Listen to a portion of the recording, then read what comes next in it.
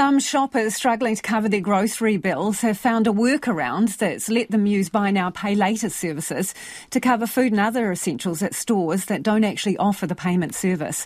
The likes of Afterpay, Lay-Buy and Zip Pay allow people to buy goods or services now but pay for them later in a series of instalments over several weeks. Unlike credit cards, there's no interest, but people can be charged late fees if they default.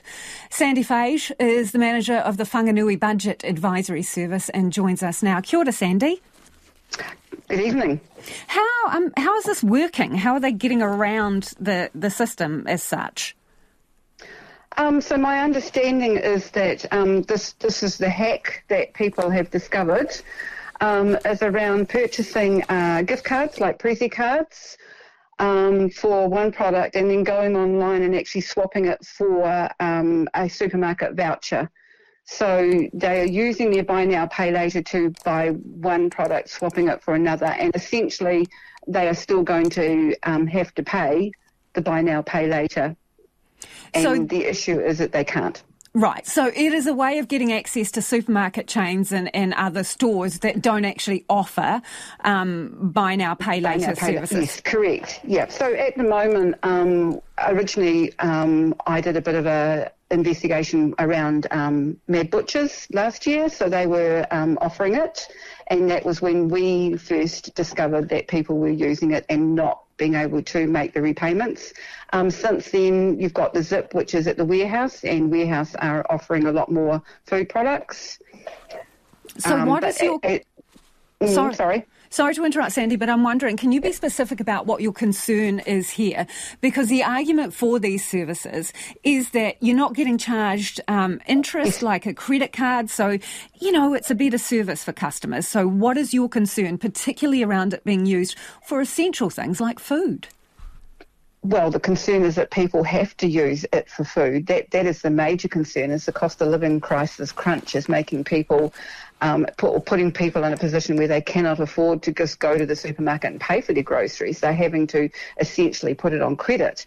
What we're seeing is that the buy now, pay later, when the products came into New Zealand, were not covered by the CCCFA or the changes that were made to that Act. There was a lot of changes made over 2019 to 2023, and they don't cover. Those changes are around about affordability assessment, so a lender must ensure that a person can afford to repay, so that doesn't apply to buy now, pay later. We actually did quite a bit of lobbying with Minister David Clark. I've just found out that Minister Bailey has indicated that he is concerned and he will be looking into the issue. However, it's going to take time, and in the meanwhile, we've got people who are essentially finding out about these hacks because that knowledge is being shared quite rapidly around the country at the moment. So the perpetual problem is that people are not able to make the payments. I have got an example of a client who, she is essentially using all the local food security providers in Whanganui to get food because she doesn't have enough money in her budget after she's paid her basics and her 6 buy now, pay later accounts.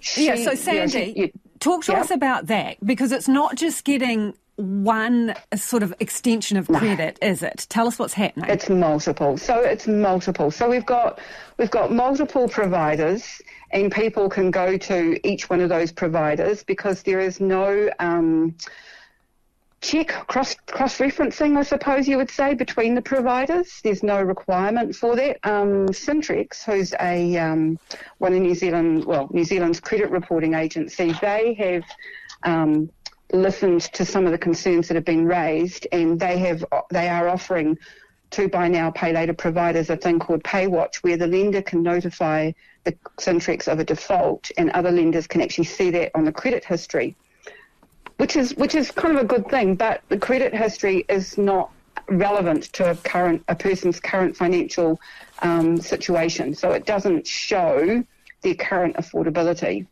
and That's what you're worried about. Appreciate that, Sandy. Thank you for joining us. That is Sandy Fage, who is the manager of the Whanganui Budget Advisory Service.